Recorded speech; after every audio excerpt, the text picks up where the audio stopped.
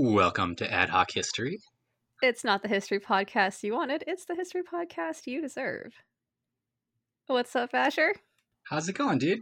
Pretty good. I'm glad to hear it. Welcome, everybody listening. As you may or may not know, I'm Lux Estrada, and we are stoked to be here today talking about Attila the Hun. That's right. We're finally going to get to Attila after much lead up and suspense. We're going to do it. We're going to talk about Attila the Hun. We are. Full disclosure, this might or might not be our second take. We may have had to re-record this episode due to...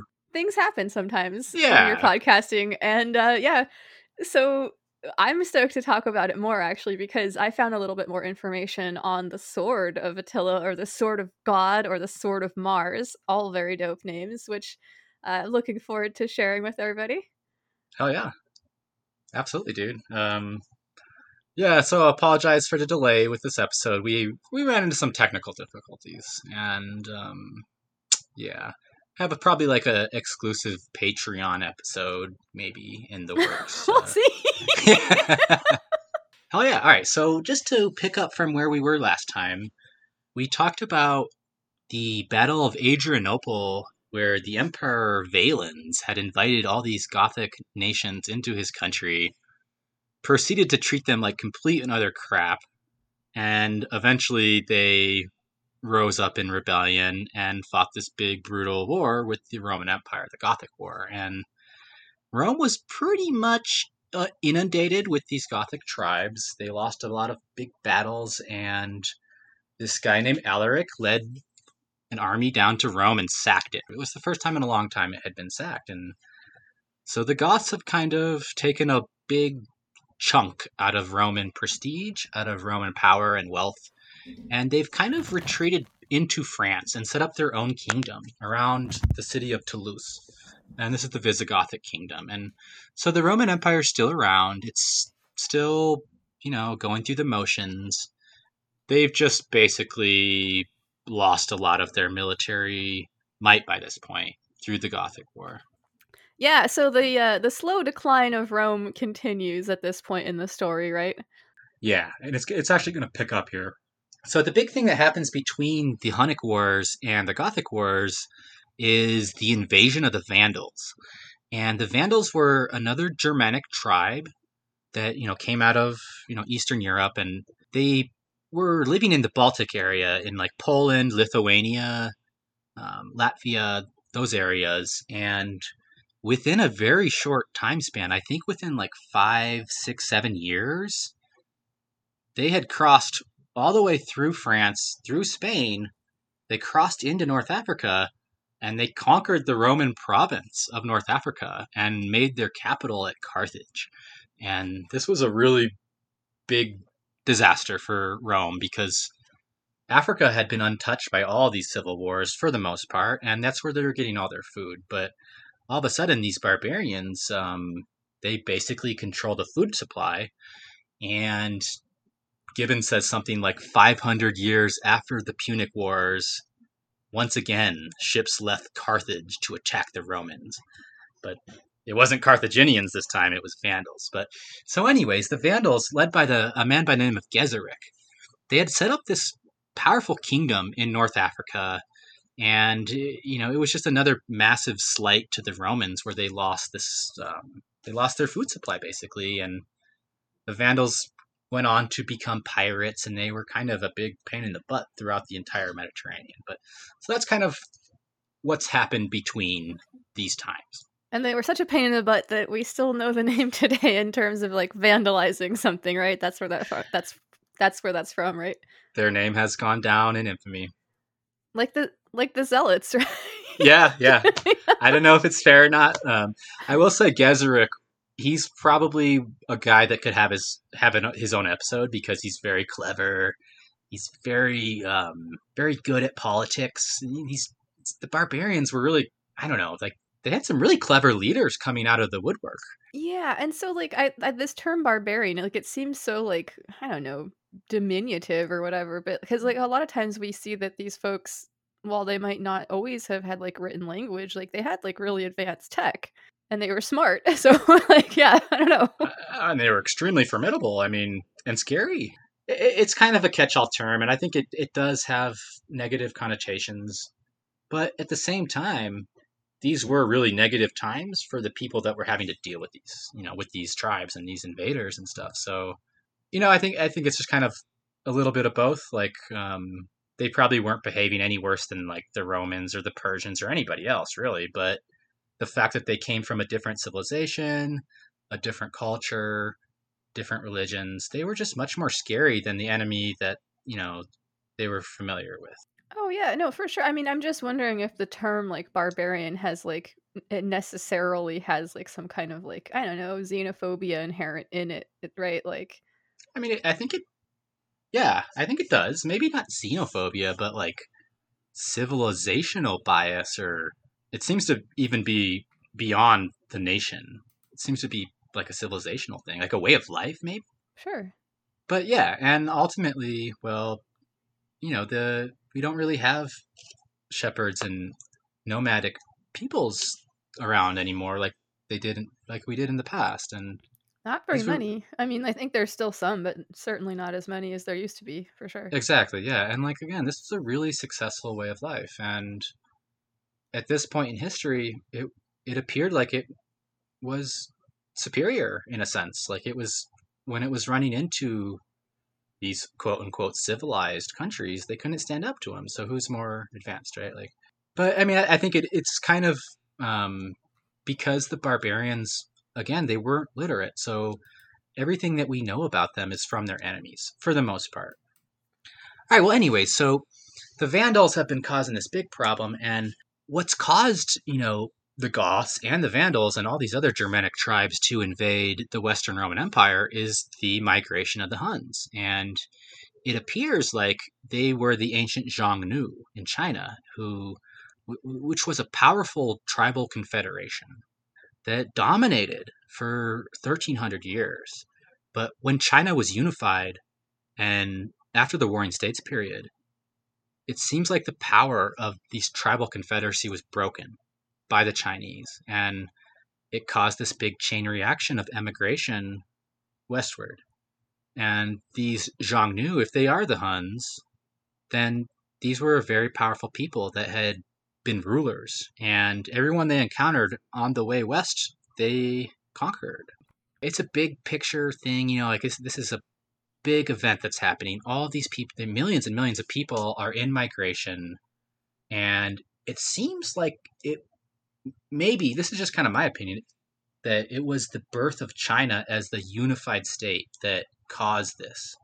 It broke the old systems, and it was such a powerful new thing, a unified China, that it caused kind of like a ripple effect throughout the rest of the world that was connected to China. Kind of my sense of it. Okay, interesting. So we have the Vandals who have been sort of pushed forward by these other folks, and they come after the Goths, and then these folks that we're talking about now are going to be showing up here pretty soon on the scene. Yeah, and like it's all kind of happening at the same time, and we're just talking about like two or three tribes, but there's hundreds of these tribes whose names we just don't really know, smaller tribes that were absorbed into other tribes, so it's one of the biggest migrations in human history, I think. And it was too much for Rome to handle. Like it really was. But yeah, so anyway, so the Huns have pushed all these Germanic tribes into the Roman Empire, and they had these big natural borders, the Rhine and the Danube that they fortified, and they were able to keep this inundation. They were able to keep it at bay for hundreds of years. But eventually, as their power weakened, and as this tide of emigration grew stronger and stronger, it just broke through all the barriers that had worked for hundreds of years, and it flooded all of Europe with a new power. Kind of broke the Roman power in a sense. Okay, that makes sense. Yeah, and kind of sets the stage for the Middle Ages. But so, just to quote from Gibbon here on the state of the Roman Empire at this time. So, the Huns are thought to have crossed the Volga around 337. And so the events that we're going to be talking about are about 100 years later. So in the 420s, 430s, 450s. So the Huns have been around for about a century now. They're a very powerful tribal confederation. They're not united at this point.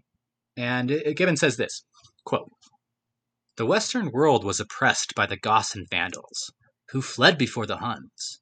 But the achievement of the Huns themselves was not adequate to their power and prosperity. Their victorious hordes had spread from the Volga to the Danube, but the public force was exhausted by discord of independent chieftains. Their valor was idly consumed in obscure and predatory excursions. But, in the reign of Attila, the Huns again became the terror of the world.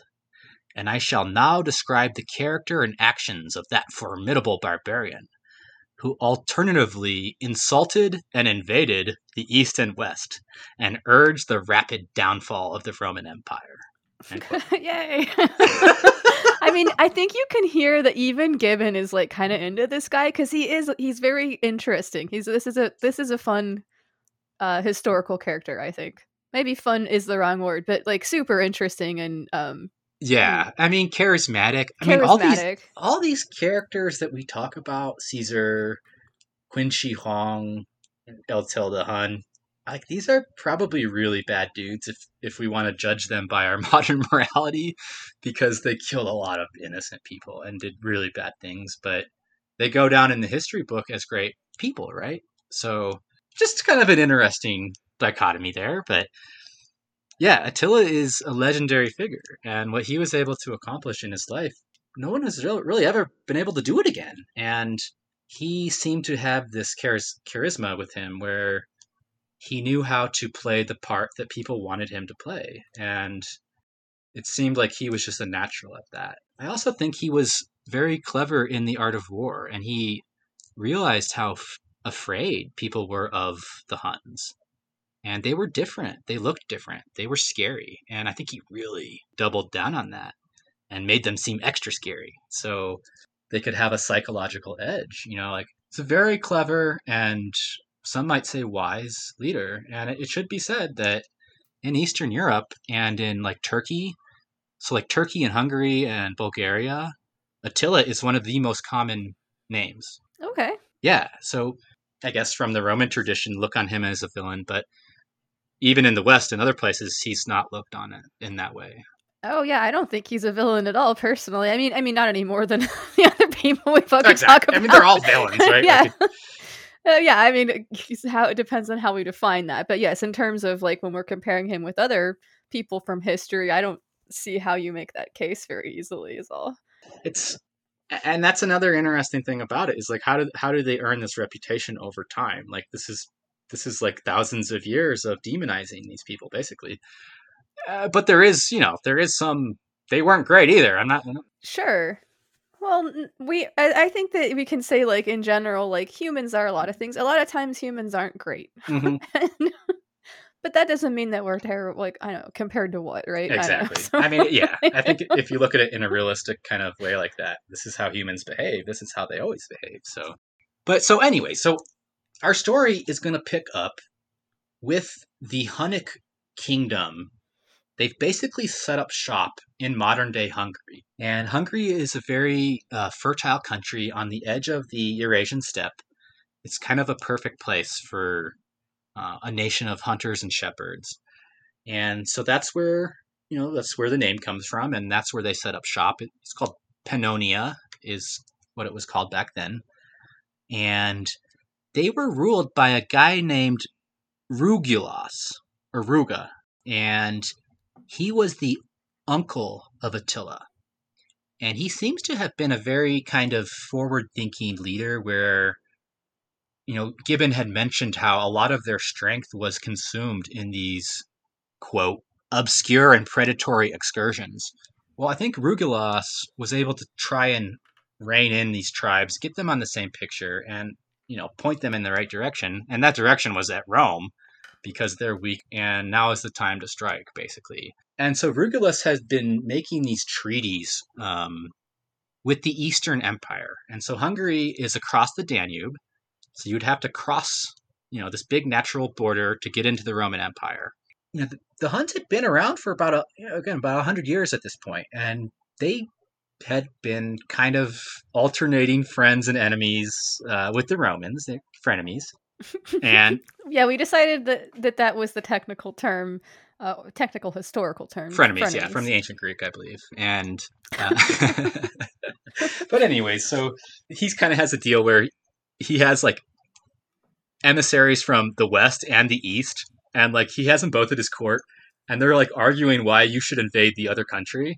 Like, don't invade us, invade them. Like, so like you literally have Roman ambassadors at this court lobbying why they should invade the other Roman province. Yeah, and it sounds like this kind of like celebratory air to it where he's like feasting and like listening to these dudes like argue about why their places shouldn't be invaded. Oh, dude, he was eating it up. Like, yeah, that's part of like his personality is that he knew how to, I don't know if twisting the dagger is the right word, but maybe milking the moment, or he definitely had a knack for that. Yeah, I think that he like maybe like symbolic gestures or something like too, definitely. So yeah, definitely. I mean, yeah. Well, we'll get more into Attila when he comes in his own here. But so the Huns had been around, and they had actually been allies with the Romans in several occasions. There was a usurper that came to power in the west, and a Hunnic army is at 60,000 men, led by Aetius, who is a Roman general who's going to play a big part in the story. They were an ally at times for the Romans, and it seems like a pretty faithful ally at times. I guess just take that for what it is. But anyways, we come to this kind of moment where the Huns are really powerful. They know they're really powerful. They know the Romans are weak, and the Romans know they're weak. And they still kind of have to go through this motion. And so they're having this big treaty with the Huns. And they're trying to come up with like some kind of honorable way out where you don't have to invade us. We'll just basically give you the money and we can save face. It was kind of one of those deals. And so they decided to give them, I think it was like 350 pounds of gold a year, gave them the title of general. Yeah, so this is hilarious. Like, right? Like the Huns are basically like, give us money or we're going to invade. And the Romans are like, oh, well, we're going to make you generals and that way we can pay you a salary. Exactly, dude. The Huns are like, okay, cool, whatever. Yeah, I have the quote here from Gibbon. So, quote, the Romans of the East were not less apprehensive to the arms of Rugalus, which threatened the provinces or even the capital. Some ecclesiastical historians have destroyed the barbarians with lightning and pestilence. But Theodosius was reduced to a much more humble expedient of stipulating an annual payment of 350 pounds of gold and of disguising this dishonorable tribute by the title of general, which the king of the Huns condescended to accept. End quote. I love that. Some ecclesiastical historians had destroyed the barbarians with lightning and pestilence. I am kind of curious what he's like referencing there. Yeah, I'm curious too. It sounds like there's a story there to me. Anyway, so this guy Rugalus, he's extracting a lot of money from the Romans and he's threatening to invade. And anyways, but he goes on to die. And I guess the progress of this treaty was suspended while the Hunnic nation had to kind of figure out who was going to succeed. And eventually the throne goes to his brother's sons. And so his two nephews, Attila and Bleda. So they succeeded to kind of like a co-rulership kind of deal. I'm not exactly sure how that worked. How does it usually go when there's co-rulers? Yeah, my friend. Exactly. So Bleda was killed in a hunting accident. Which sucks because Bleda is such a dope name. It is a great name. And his death was, I guess, perhaps very suspicious. But yes, the official story is that he died in a hunting accident. And Attila becomes kind of like the sole ruler of the Hunnic nation. Now, at this time, they decide to meet with the Roman ambassadors from Constantinople to try and hammer out this treaty that his uncle's been working on. And so they meet in this spacious plain, but Attila and Blada's still alive. They refused to retcon. Sorry. They refused to dismount. And I guess it was more of a Scythian tradition that it wasn't like they were trying to talk down to the Romans. It was that men should talk on horseback or something like that. Like, this is how men should talk when we're on horse next to each other. Like, it was, we're not going to do diplomacy on your terms anymore. We're doing it on our terms. Is kind of what it seemed like. And they're, the Roman ambassadors, they didn't really have a choice. They were basically going to make peace no matter what. So anyways. Well, yeah. They're basically dictating the terms of this treaty. And like each, Yeah, they're there to pay protection money, not make a treaty. Exactly. Sort of, right? Pretty much, dude. Yes. So the next big thing that happens, though, is that the East and the West, the two Roman empires, they try to join forces for one of the few times in the latter days of it to retake Carthage and retake North Africa from the Vandals. Because they probably wanted that food supply back. Yeah, it was just such an important province to them, to both empires. And so they fitted out this huge fleet, and they were massing in Sicily. So the Eastern Empire had sent basically all their troops from Greece and Eastern Europe to Sicily to fight the Vandals. And during this time, somehow Geseric is in contact with Attila. And he tells Attila that there's no armies defending the borders. There's nothing. And just to remind everybody, Geseric is the head of the Vandals who's set up shop in Carthage. Exactly, right? yeah. So the Romans are uniting for like one of the few times ever, the East and West, to take out Geseric, but he calls on Attila. And so while the Eastern Roman army is away, Attila decides to invade Greece and invade the East. And his nominal justification for this was this bishop. And there was like this bishop that was going into his side of the Danube and preaching, proselytizing, and sowing discontent, is what they said. So Attila invaded, and this is his justification. He's very much like Stalin, where he always had a justification for everything he did.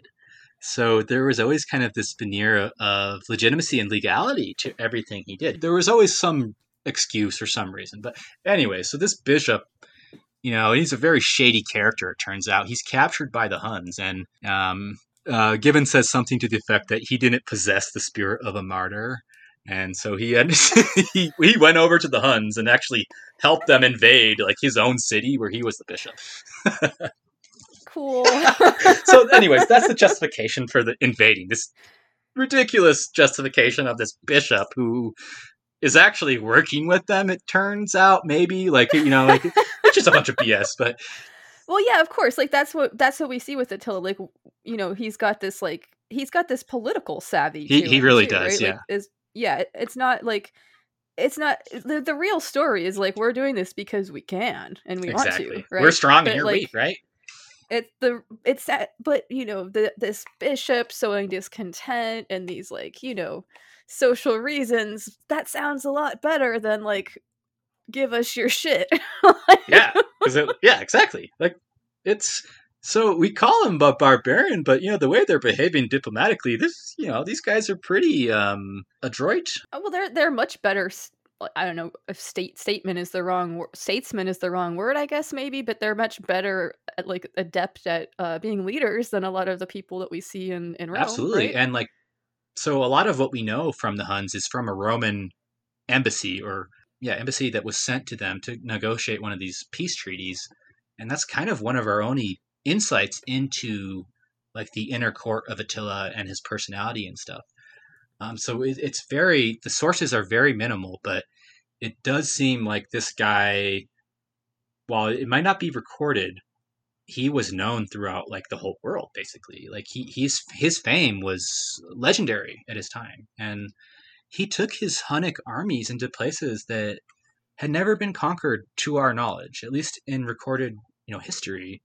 He took his Hunnic armies into Siberia, into Scandinavia, into islands in the Baltic, and subjugated or united, however you want to look at it, all these different tribes. And these were tribes that had never been united before, and they've never been united since. And so it's kind of this unique moment in history where this big latent power that is always existed in the steppes, in Siberia, in the north, when it did come together, it was incredibly powerful and it changed the world. Now, it didn't last. It was a fleeting empire because it didn't endure after the death of Attila, but it's just a really interesting moment in history where all of these barbarians, well, when they come together and under a leader, a competent leader like this, they are a force to be reckoned with. Maybe instead of barbarians, we should just be calling them fierce nomads or something. Like, I don't know. That seems more like of a closer description of what these folks were like. I don't know. It's definitely kind of a loaded term.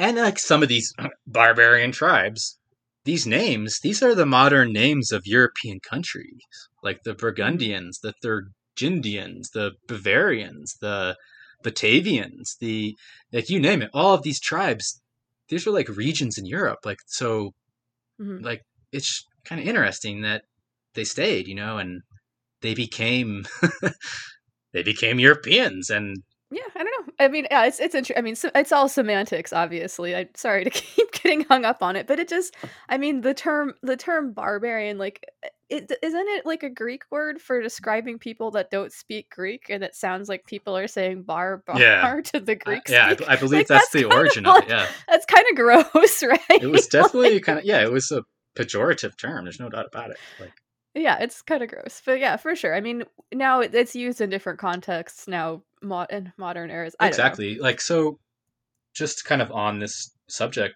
you were talking about the Magyar people earlier, and when they invaded modern day Hungary, people called them the Huns as a derogatory insult to them, but they embraced it, and well, yeah, we're about to get to those guys here. I mean, they claimed that they had the sword of Attila into the Middle Ages, like that.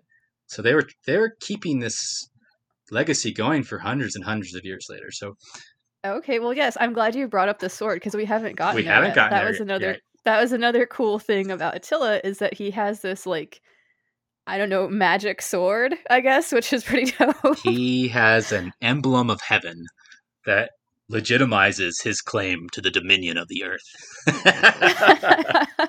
So do you want me to go ahead and tell? I did a little bit of research because absolutely, dude. Mythological swords and all that shit, it's very much my jam. Yeah, this is one of the most interesting parts of the whole story. So absolutely. Hell yeah. So the source that I'm going to use right here, this is from historynaked.com, and these are legends anyway, so take them with as much salt as you like. But here is what History Naked has to say about this topic, and some good stuff. When Attila was a young boy, his mother would have told him the story of an ancient Scythian sword that was forged by the gods of Scythian kings. During his childhood, the sword of God was that of legend since it had been lost, and the children would often hear the elders exclaim, "Look for it, search for it. He who finds God's sword will rule the world." So we don't know or not if Attila might have heard that as a child. So the sword of God, called the sword of Mars and the sword of Attila, was forged from the iron of a meteorite by the gods so that the Scythian kings would have the power to conquer all nations. Legend said that the sword was won by the Huns and the Magyars after the two joined forces to defeat the Scythians.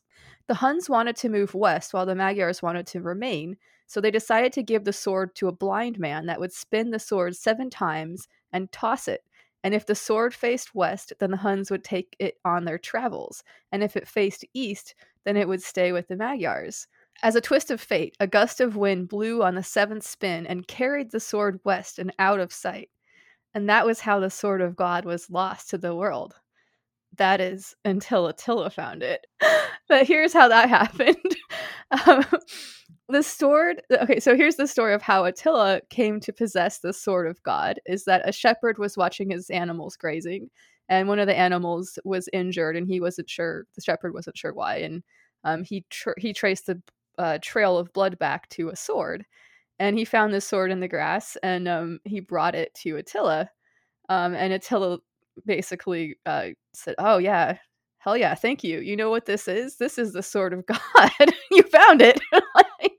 I mean, So obviously, right? obviously. Okay, so I'm going to read you a little bit more from History Naked here. Even though the sword of God was coveted, swords were not typically weapons for the Huns, as they preferred bows. The Huns were so good at using bows that they were able to shoot while riding horses and in full retreat, but they were not typical bows. Each bow was made of 7 bone plaques used to siphon the structure, and the bows were made asymmetrically, which is thought to be because they could increase the size of the bow, allowing for easier use while riding horses. This unique construction allowed the Huns' arrows to fly farther than their enemies, giving them an advantage during battle. The Huns also carried axes for close combat once their arrows had been, used up or they were in close range. Yeah, so the sword, it would have been an uncommon thing, and so he might have stood out among the rest of the people because he's got this big ass sword, and everybody else has these axes and bows and shit. So there you have it. That is about the sword of Attila. It's really interesting. So I guess that this is an ancient religion, religious tradition, spiritual tradition. I'm not sure the right verbiage, but this adoration of the naked sword, and I guess this was practiced in a lot of different places in ancient Scythia, in the ancient steppes, going back to before Herodotus. Herodotus describes these things. So this is an ancient religion that he's kind of tapping into and getting some legitimacy from it. And it worked. It actually worked. People thought he had the sword of heaven and that his conquest had this mark of divinity to it, that he was the champion of heaven. He was able to convince people that. So on the sword being presented to Attila, Gibbon says this, quote, "That magnanimous, or rather artful prince, accepted with pious gratitude this celestial favor, and, as the rightful possessor of the sword of Mars, asserted his divine and indefeasible claim to the dominions of the earth. The favorite of Mars soon acquired a sacred character, which rendered his conquest more easy and more permanent. And the barbarian princes confessed, in a language of devotion or flattery, that they could not presume to gaze, with a steady eye, on the divine majesty of the king of the Huns." End quote. Very cool. Yeah, and I mean, so just a real quick note about the name, the Sword of Mars. That's something that the Romans would have called it. Mars is the god of war in the Roman pantheon. Right. I believe it. Ares in the Greek. Yes. I forget what the Egyptian version of it is. But yeah, anyways, yeah, that is a Anyway. That's not what they called it. I think they just called it the Sword of God, or I really don't know what they called their deity.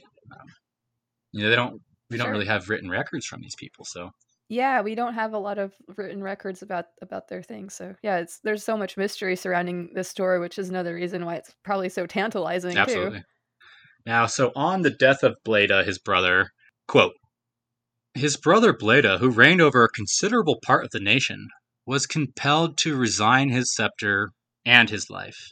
Yet this cruel accident was attributed to a supernatural impulse, and the vigor with which Attila wielded the sword of Mars convinced the world that it had been reserved alone for his invincible arm." End quote. Okay. So just, yeah, more so Bleda's dead. Anyways.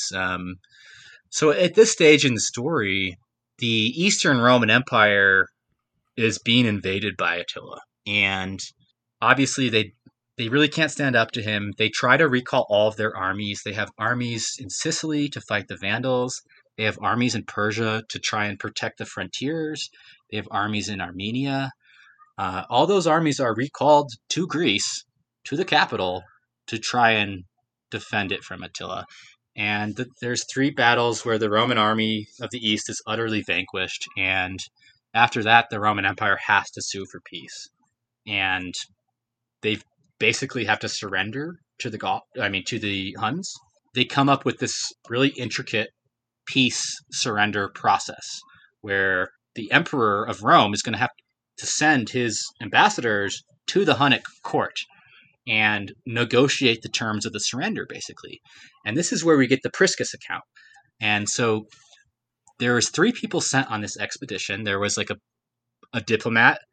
There was like a someone who was set there to record the events. That was Priscus, and then there was a translator who was helping them speak. But anyways, it's a really interesting story where the Huns send their ambassadors to Constantinople, and they're asking for these hilarious things. Attila wants one of his favorites to get a wealthy Roman wife, and he thinks that the emperor had promised him this, and that the emperor is going back on his word.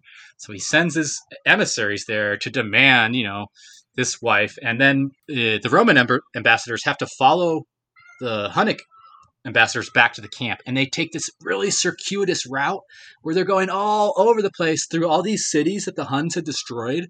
Just like show these ambassadors the destruction that the Huns had wrought on them and how defeated they actually were. And when they actually get to the camp, they try and set up their tents. And Attila comes and says, no, you have to move. You're blocking my view.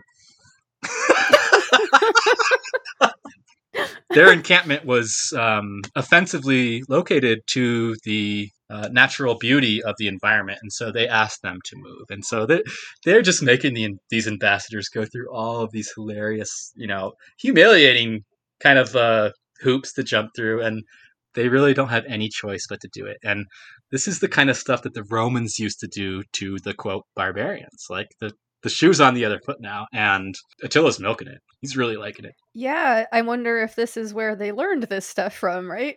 That's interesting. But yes, the Romans were super into that, display of difference of power, right? Like, oh, yeah. I mean... Yeah. I guess that they didn't have a monopoly on that at all, though. So. It's a pretty common thing, yeah. It's a pretty common thing.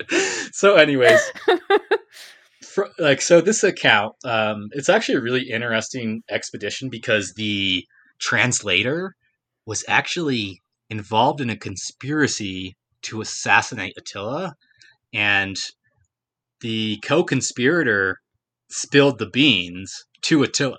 And so this translator is at his court, and Attila knows that he's been sent to organize his death. And he doesn't spring this on him until much later. And it's just another one of these it reminded me of Saddam Hussein, actually, like where he had this conference where he's going to announce all the traitors and everybody has to sit in this room and he's going to read names off one by one. It kind of reminded me of that.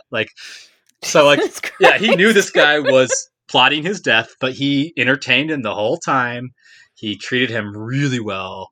And then he went to the emperor and was like, how could you do this to me? Like, we're brothers. We're kings. Like, you've disgraced yourself. He referred to the Eastern Emperor as his slave after this incident. And he pardoned the assassin. He, through his grace and his magnanimous, chivalry, he was able to ignore this slight. And he made the Romans pay a bunch of money to get this guy back. And they didn't want to pay it.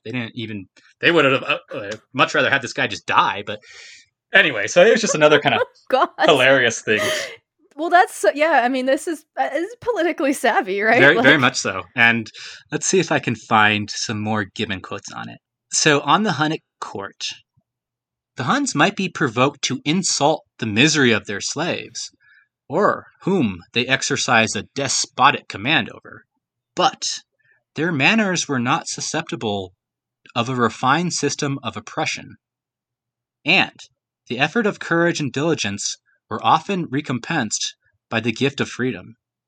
The historian Priscus, whose embassy is the source of curious instruction, was accosted in the camp of Attila by a stranger, who saluted him in the Greek language, but whose dress and figure displayed the appearance of a wealthy Scythian. In the siege of Viminacium, he had lost, according to his own account, his fortune and liberty, and became a slave of Onegesius, one of Attila's faithful servants.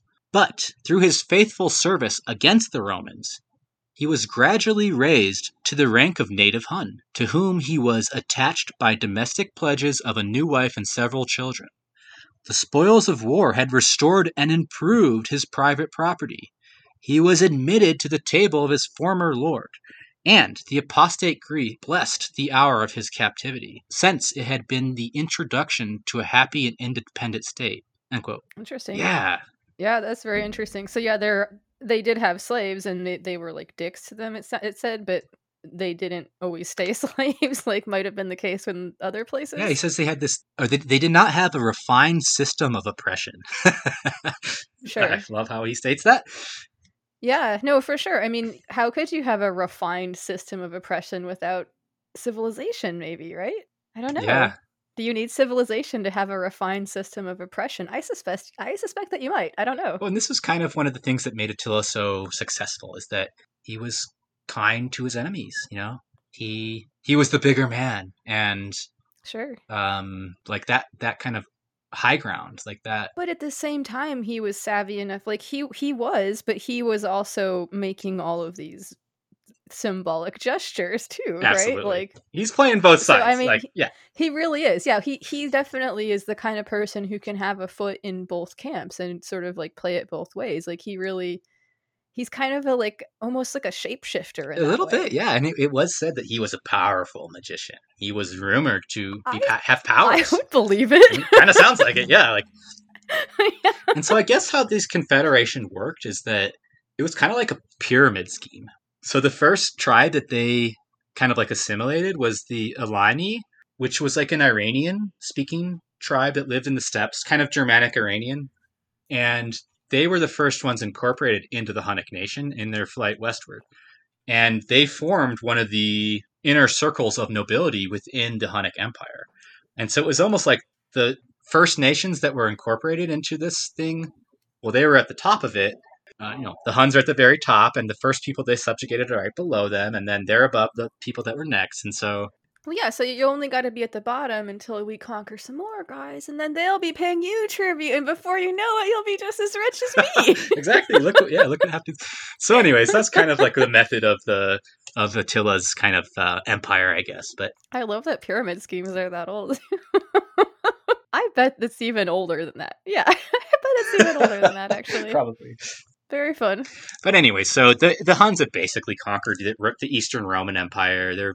I think the tribute that they set was like 5 times the original. Like, so they were paying them, I think, like 2,000 pounds of gold a year. Like, it's just a crazy sum of gold. And at this point, Attila is starting to look to other places because he's already he's milking the East for everything they got. And start to look westward at the Western Empire, which, by the way, is also looking incredibly weak. Yeah, I'm curious, just real quick. Like, do we know where that gold like was going? Do we know like what he did with it, or like, other than like pay his troops or whatever? I don't know what kind of system they had. It does seem like it was distributed in some manner because in the Priscus expedition, they are hosted by a matron in the camp, and the women in the camp, by the way, the royal women had a lot of clout in the Hunnic camp, and when they're in a tent and they're pulling out their dinnerware, and it's freaking straight gold and silver, like pure gold and silver. People in a tent who are eating off the ground, they have like pure gold plates and shit. So Okay. yeah, dude. So I think it was distributed amongst kind of the nation. It's a tremendous amount of wealth. Like I'm trying to picture what 2,000 pounds of gold a year looks like, and it's really hard to get that much gold together. Like Yeah. And I'm just like, yeah, like, what do you do with all that gold? I don't know, right? like I really don't know. Especially, yeah, I mean, because I guess it's basically currency, right? I Yeah, mean, you could use it to make shit out of, but they use it mostly as currency, right? it was money. Yeah, I mean, in some Okay. places, like in India, it was more valuable as like an aesthetic or ornamental object or commodity. So its monetary value was actually higher in India because of its artistic qualities and its other kind of magical qualities. But for most places in the world, it was because it was good money, and you could trade. And the Huns and a lot of these other quote unquote barbarians, they had acquired a lot of tastes for the products of civilized society, things like wine, clothes, furniture, nice stuff like that. So they wanted this stuff, and Sure. gold was a way to get it. Okay, yeah, hell yeah. Where do you think all the gold is now? Other than, I know some is in Fort Knox. I'm guessing the Vatican probably has a fuck ton Dude, of it. I don't know. I really don't. Now, we don't know where Attila's grave is. Just like Alaric, it was a secret, and they Mhm. deposited a lot of the wealth into this grave, and it hasn't been found. So That we that we know know of. of, yeah, that we know of, exactly, yeah. But yeah, tremendous amount of wealth, and so you got to think this is a really, really, really powerful empire that's emerging here. They are taking on the superpower of the world, basically, at least in Europe, and they're dominating them, and they're uniting all these people. So like this is it's a big kind of new thing in history, and the Romans were not used to dealing with the Huns, and we mentioned their weaponry a little bit earlier, and their tactics that they use, and they were cavalry warriors. They fought entirely on horseback, and for the Roman army, that was having a horse was like something that like knights had. Like it was a if you had a horse, you were a member of the equestrian class, which was like a kind of like the predecessor of knightly orders. Like so Okay. having a horse was a big deal in the Roman army. But in the Hunnic army, you had 200,000 guys or more all on horses. And it was just really difficult for the Romans to fight this kind of army. It's difficult for anybody to fight it, really, but Sure. Yeah. and they don't, it's a different form of warfare. It's kind of like like waves crashing on rocks, where you just get wave after wave of these horsemen coming in, firing their bows and retreating, and you can't chase them. You can't go after them because if you do, they collapse around you.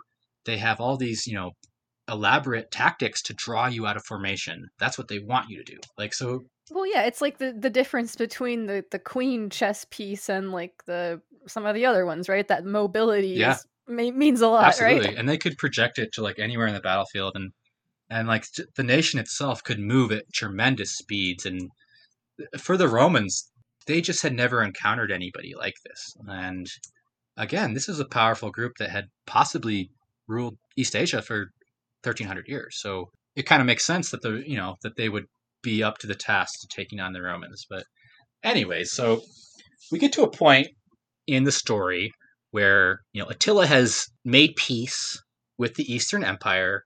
He's had this hilarious peace conference with these ambassadors, and that's where we learn know a lot about the Huns. But anyways, at this time, well, he receives a curious present, and it is a ring from a Roman princess named Honoria. Ooh, how romantic. Yes.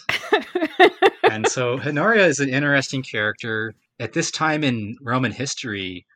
So the family of Theodosius the Great, who we mentioned in the last episode, we haven't really discussed him in depth, but he was the last great Roman emperor.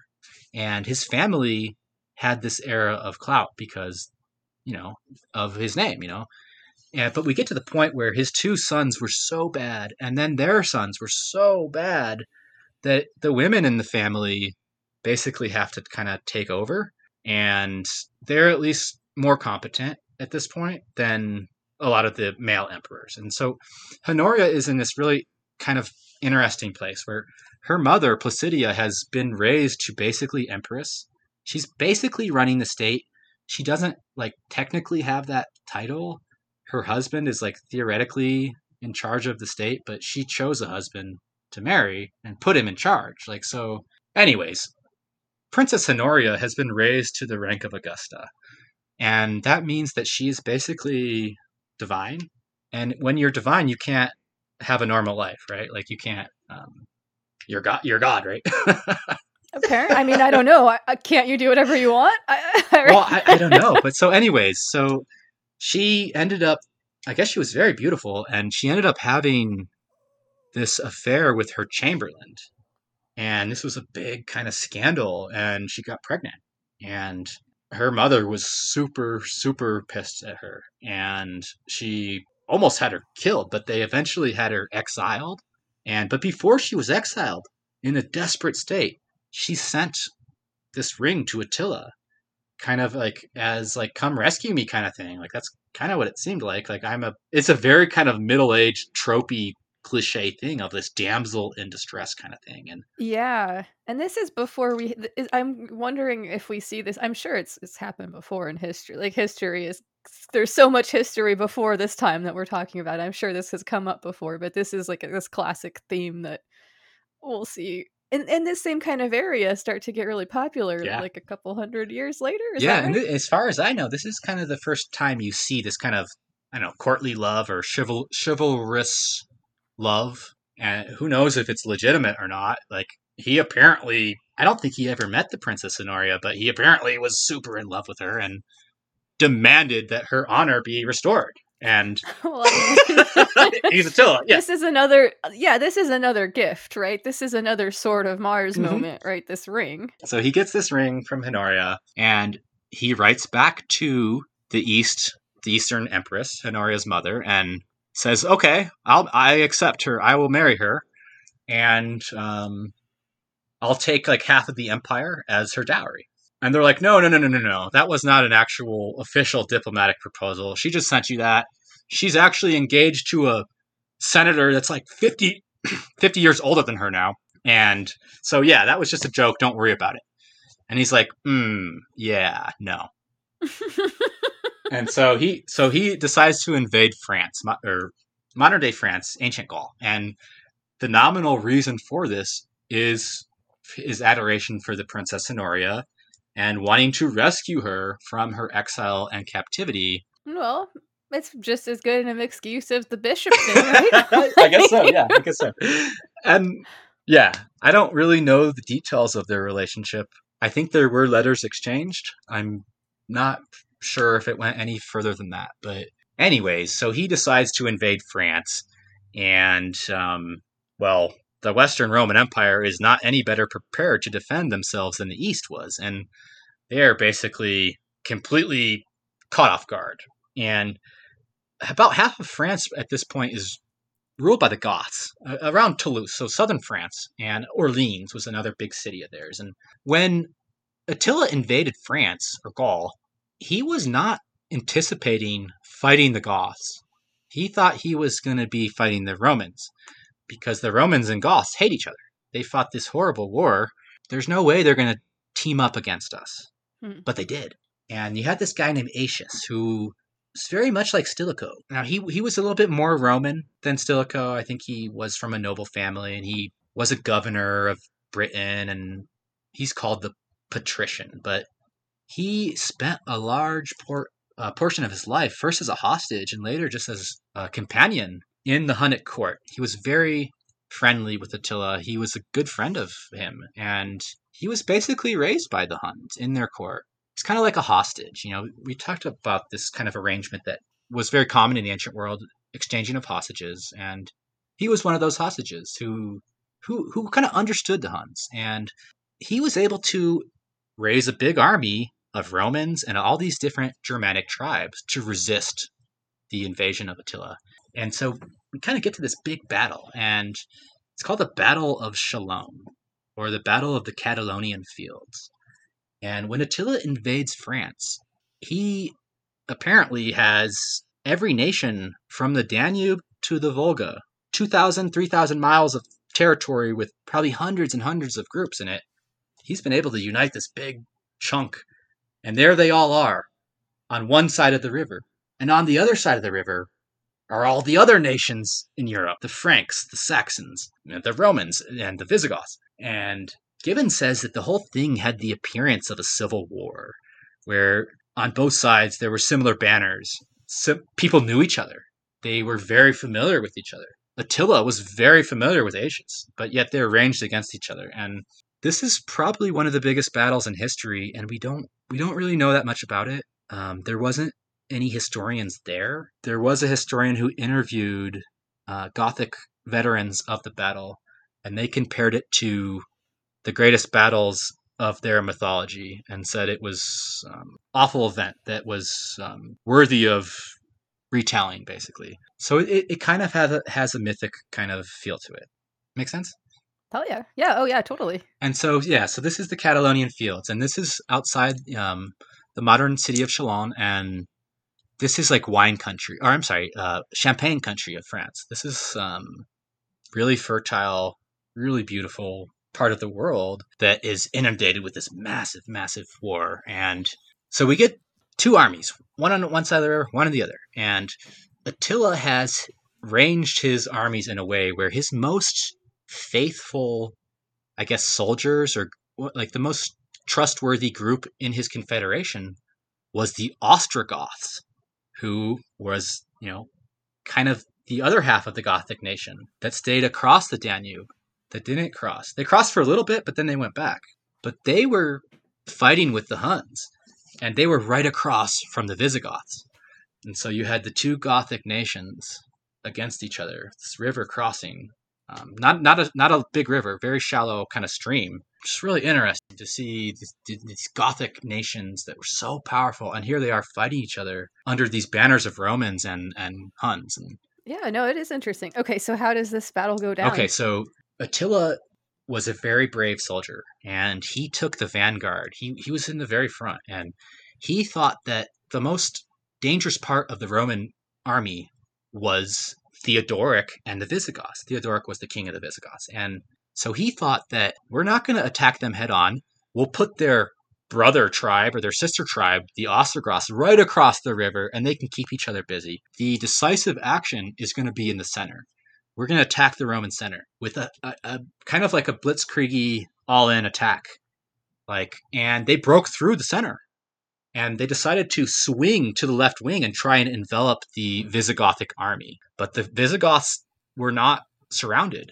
And by nightfall, Attila and his kind of vanguard, they had broken through the center of the lines, but they were stranded on the other side of the river. And they had not won the battle like they were anticipating.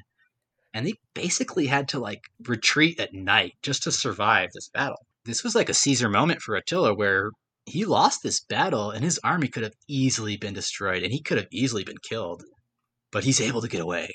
And, but at the same time, Aetius and the half-barbarian patrician and Theodoric, the king of the Goths, Visigoths, well, they've united and they've defeated this invincible conqueror with the sword of heaven.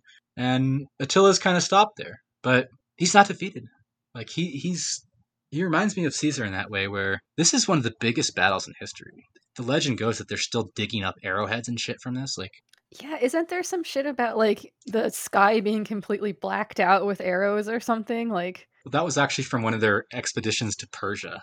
Oh, okay. Which we haven't talked about, but yeah, that was different. But no, this is thought to be probably the biggest battle of this era, of this age, and it was a defeat for Attila. And so it's the Romans won the battle. So you had generals like Aetius commanding Roman power to, by hook or by crook, stand up to a guy like Attila and defeat them. So the Romans won this battle, and Attila had to retreat. He actually stayed in his camp for 3 nights because after the battle was won, all the Germanic allies of Aetius and the Romans, they started going back home. They didn't want to stay there any longer than they had to.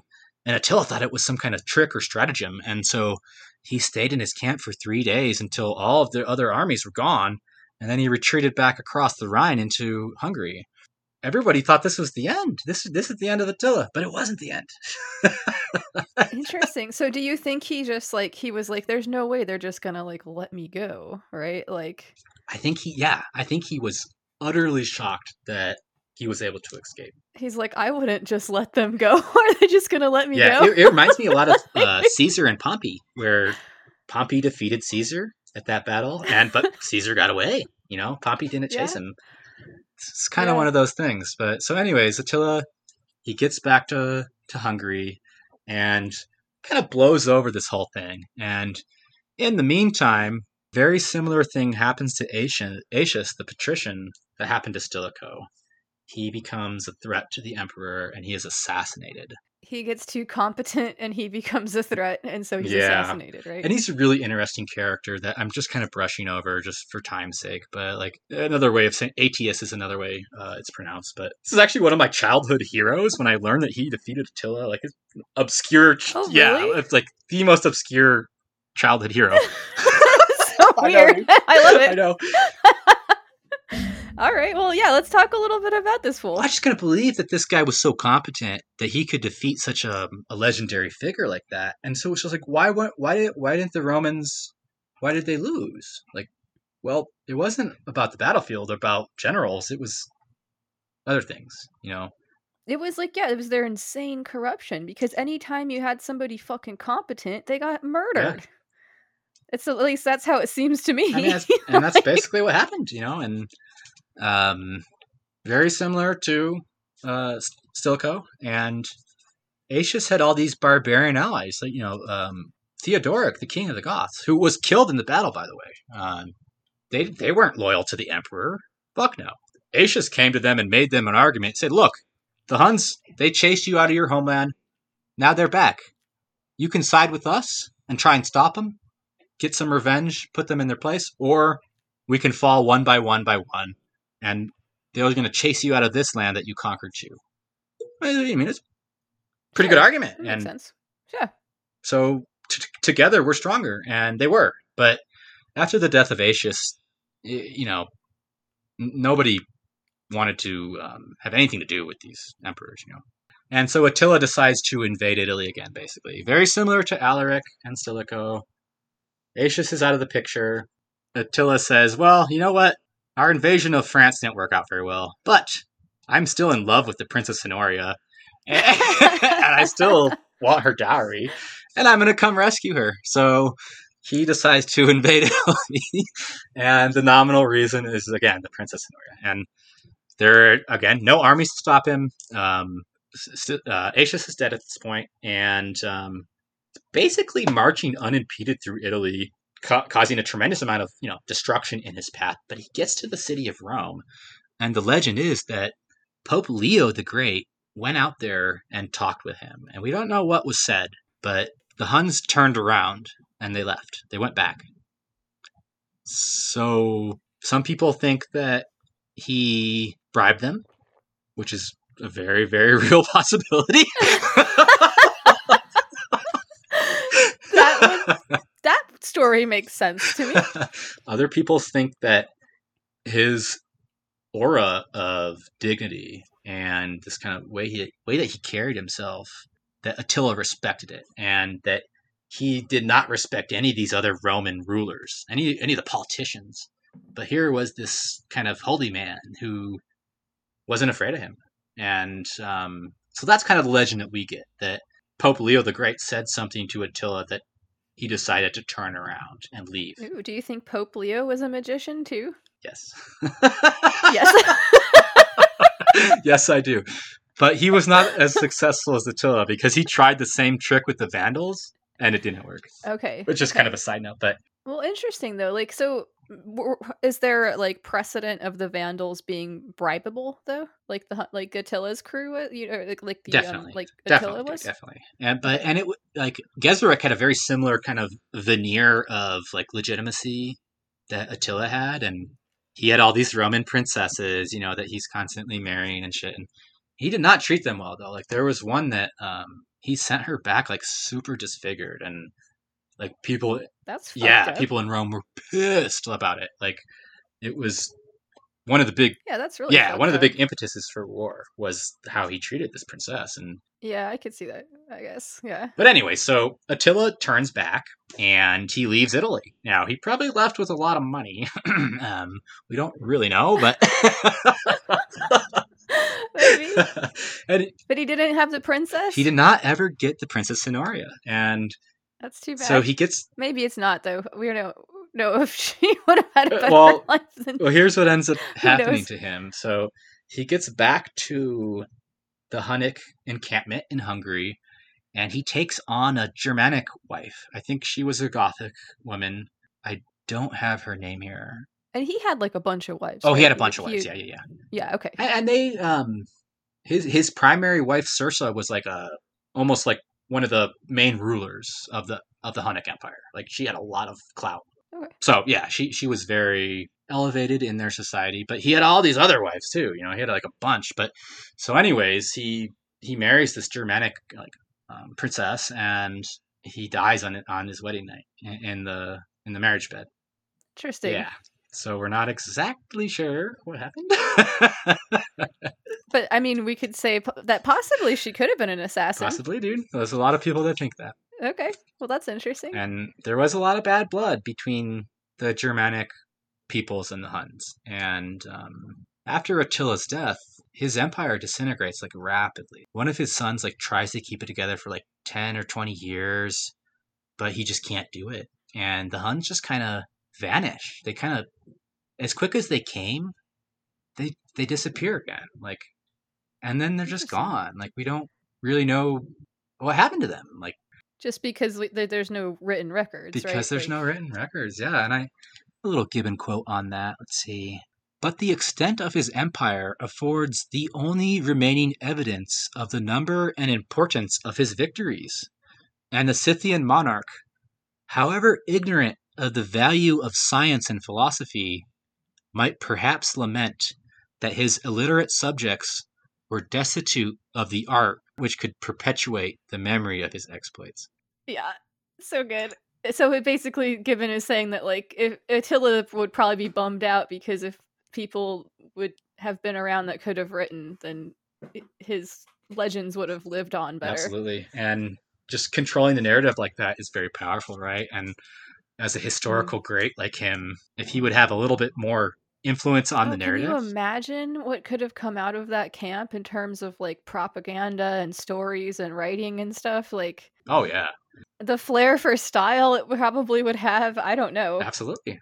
Yeah, it's unfortunate. Like, and all these amazing conquests that he had in the barbarian world that we only know about them from these like Icelandic and Norse sagas and Eddas. Like, so. Yeah, because I mean, that's what's so cool. Okay, sorry to keep bringing Caesar up, but like, I mean, Caesar like wrote a bunch of his own shit. I know, right? So imagine if Caesar hadn't written that.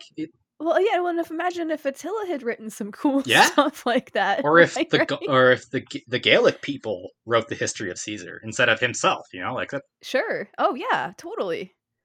It would have been really different. And maybe there is one somewhere, right? Like, it's I don't know. I mean, it's very possible. This is very far outside of my area of expertise. So, like, later groups, like the Mongols, who were similar to the Huns, when they invaded China, they hired Chinese historians to record everything, you know, and they did, and they took amazing records, you know. So, I think maybe they learned from the Huns that you can use the tools of your enemies to perpetuate your own glory, right? Sure. I mean, technology is technology, right? Absolutely.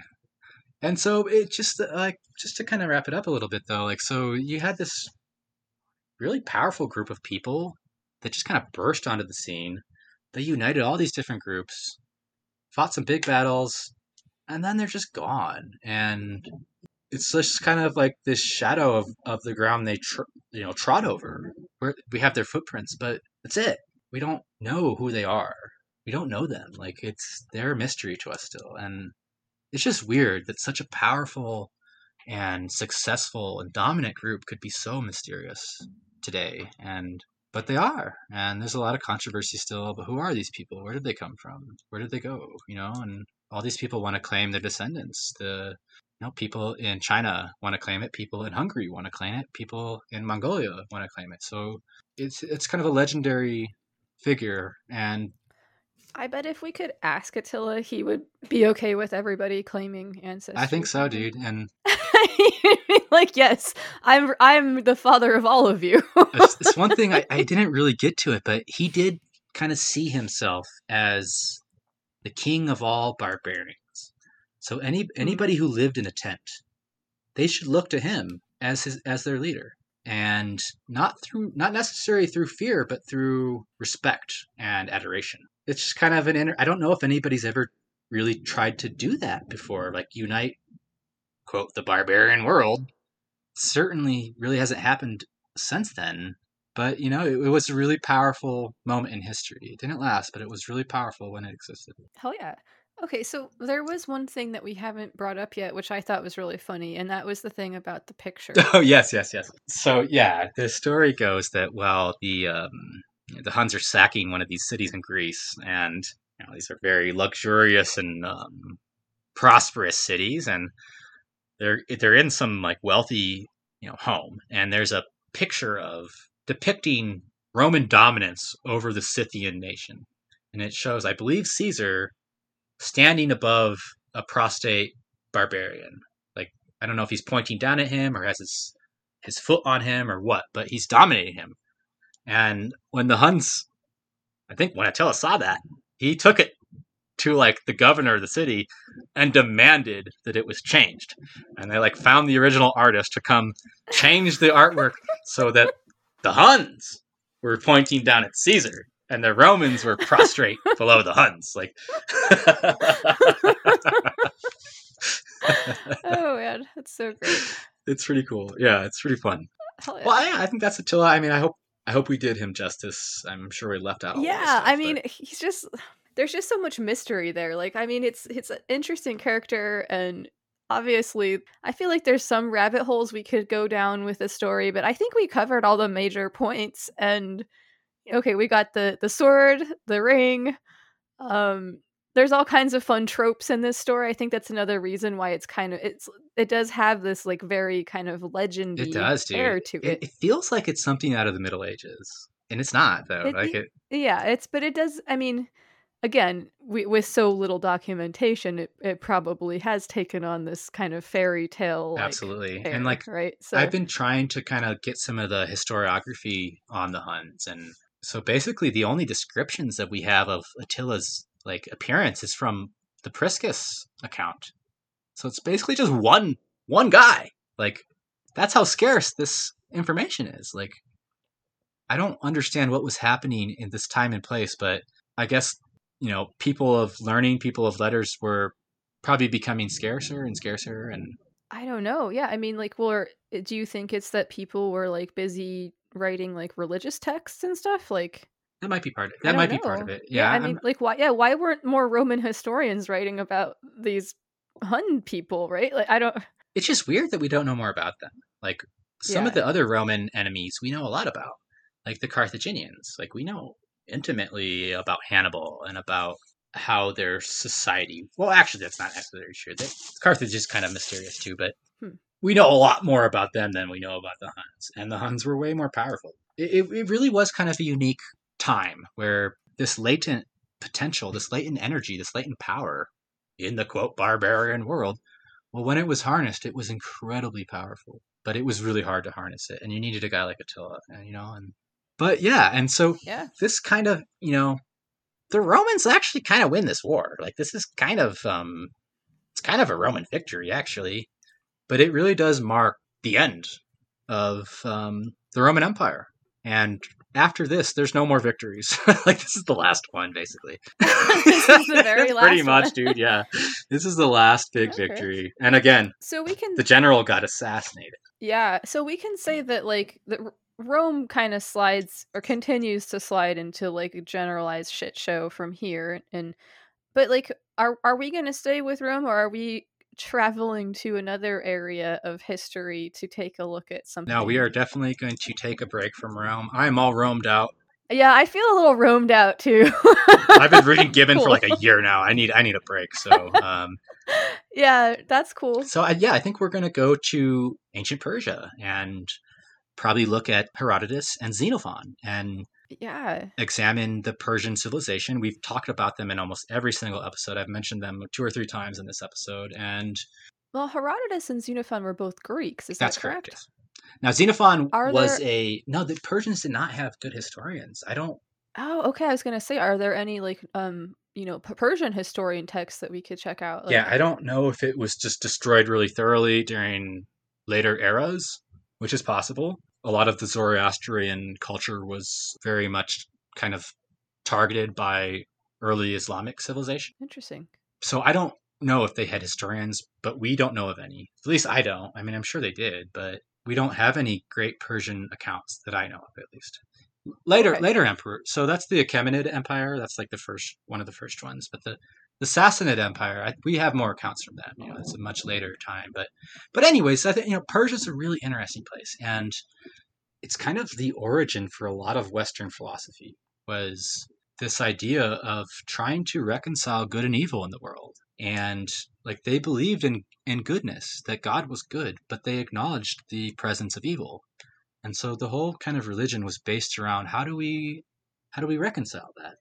How can we still believe in goodness but accept that there's evil? And it's very similar to the Christian Trinity. There's 3 different, you know, aspects of God, and it's a really interesting culture, and I'm really excited to talk about it. Yeah, actually, interestingly enough, the idea of there being like these three different aspects of God is something that comes up a lot. The number three comes up all the It time does, in dude. Yeah. religious studies. But Yeah. just like the sword and the stone thing that we were talking about, like, or the adoration and naked sword, I didn't really bring it up, but a lot of people think that is the origin of the sword and the stone myth. Arthur wielding Excalibur is the same as Attila wielding the sword of God, right? Like it's the Yeah, same myth. Like absolutely. Yeah, it is the same myth, and then this thing with the princess and all of that shit, right? Like it feels very it does, Arthurian, dude. right? And this is about 450, so I guess we are kind of on the edge of the Dark Ages. We're basically at the end of antiquity here. This is kind of So what's happening in Britain right now, where these Arthurian legends are supposedly taking okay. place? So Do we know? we know that Roman authority fell hard in Britain around this time, and when people like Stilicho and Aetius were having to gather all the troops they could find and bring them back to Italy, well, they're taking them from places like Britain. And meanwhile, Britain has its own problems. They have huge walls in place to keep their own barbarians out. But when they take all the troops away, well, the barbarians invade and they make their own kingdoms and they kind of cast down the Roman authority in Britain. And this is kind of the dawn of maybe like a fusion of kind of Celtic and Germanic civilization in Britain and Roman. So it's kind of a fusion of those three things.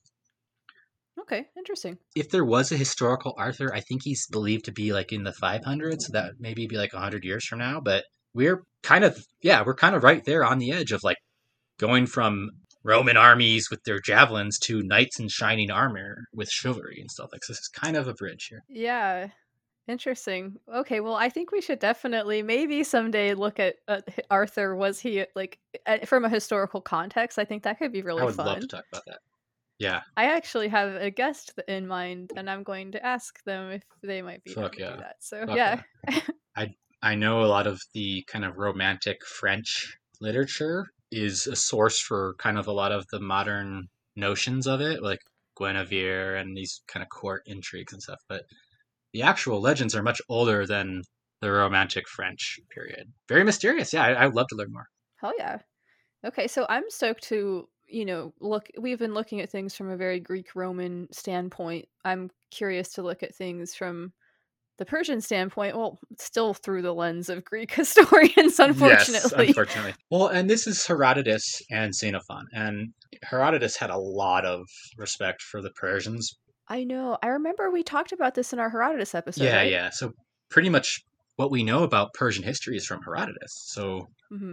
it's one of the cradles of civilization, and it influenced the East and the West. And it's a powerful state pretty much through its entire history, and it's still a powerful state. And yeah, I think that it would be beneficial to talk about it. And, Xenophon was actually working for the Persians. So he was a Greek mercenary fighting in these Persian civil wars. And this will be a great kind of counterpoint to the Greek perspective on the Persian Wars, because the Persians have a different kind of view on it, where they claim that they were the ones that kind of caused the Peloponnesian. Once they were defeated, they were able to sow discontent between Athens and Sparta and get them to fight each other. So it's kind of an angle of it that we don't talk about in Western Civ. Okay. So yeah, so Interesting. I'm super excited to talk about Cool. Persia, but I hope all the Rome stuff made sense. And I think it did. I mean, hopefully it did. Don't be too competent in Rome or in any declining civilization, or you'll get murdered. yeah, dude. That was one of the things we learned again today. Don't ever, use the cards that you're dealt. If somebody gives you a sword, say, "Hey, fuck yeah, thanks. This sword means that I'm the best." I love it. Just like some shepherd finding like an old sword in a field. Yeah, that's divine providence. It's God, like. See, just like I've been telling you. So good. Well, hell yeah. Let's talk a little bit about the other shows on the network real quick, Yeah. which you should all check out if you are interested. If you're into the paranormal, mythology, basically anything outside of the realm of the everyday, check out Unearthing Paranormalcy, which is the podcast that tries to dig into the paranormal and find normalcy in it. Got Administrism, which is an awesome podcast about trying to find ways of combining homesteading and magic and environmentalism and, you know, kind of like appreciation for people who lived before you on the land wherever you're living. Oh yeah. Kind of like, you know, blending those things together, which is pretty dope. We've got the Faith Blind Council podcast, which is a great place to hear practical information about chaos magic. We also have the Lux Occult podcast, which is a show that I do, which is talking about like combining, exploring the intersections of science and magic, technology, philosophy, all kinds of that shit through the lens of chaos. And we also have Smuts Up, which is a embarrassing It's a terrible podcast. show put on by bad people, and you should not listen to it. Yes, there's plenty of disclaimers. But I have gotten some pretty good feedback about it. Some people have called it, you know, chaotic and unlistenable, but other people are into it, so that's cool. We're appreciating all this. Yeah, no, there's a lot of good stuff, a lot of good people coming together, and I think it's exciting. Hell yeah. I think we've got everybody. So shout out to everybody listening. Thank you all so much for listening to the Ad Hoc History podcast. If you have suggestions, questions, corrections, you know, please don't feel shy. You can hit us up at adhochistorypod@gmail.com. Yep. And what's our Instagram? It is at adhochistory. All right, excellent. And yeah, the email isn't checked very regularly, so I would encourage you to use Instagram if you want to contact us. Okay. But yeah, I'm posting some cool maps and stuff, and for this episode, I'll try and find some Hunnic artwork and maybe some pictures of what the battle might have looked like, and cool stuff like that. Yeah, and, you know, and there is some talk of like getting some YouTube videos up too, and we can hopefully have some of these maps in there and stuff for y'all too. But that's a time-intensive process, so that will happen when it happens. But it's in the works. Well, thank you guys so much for joining us, and thank you, Luxa. I hope you enjoyed this. I hope it made sense. And hell yeah, thank you, Asher. It was very fun. I'm still stoked on Attila. Thanks for joining us, and we'll see you in the next one. All right, take care, everybody. As your body grows bigger, your mind must flower. It's great to learn, 'cause knowledge is power. Now we know. And knowing is half the battle. G.I. Joe!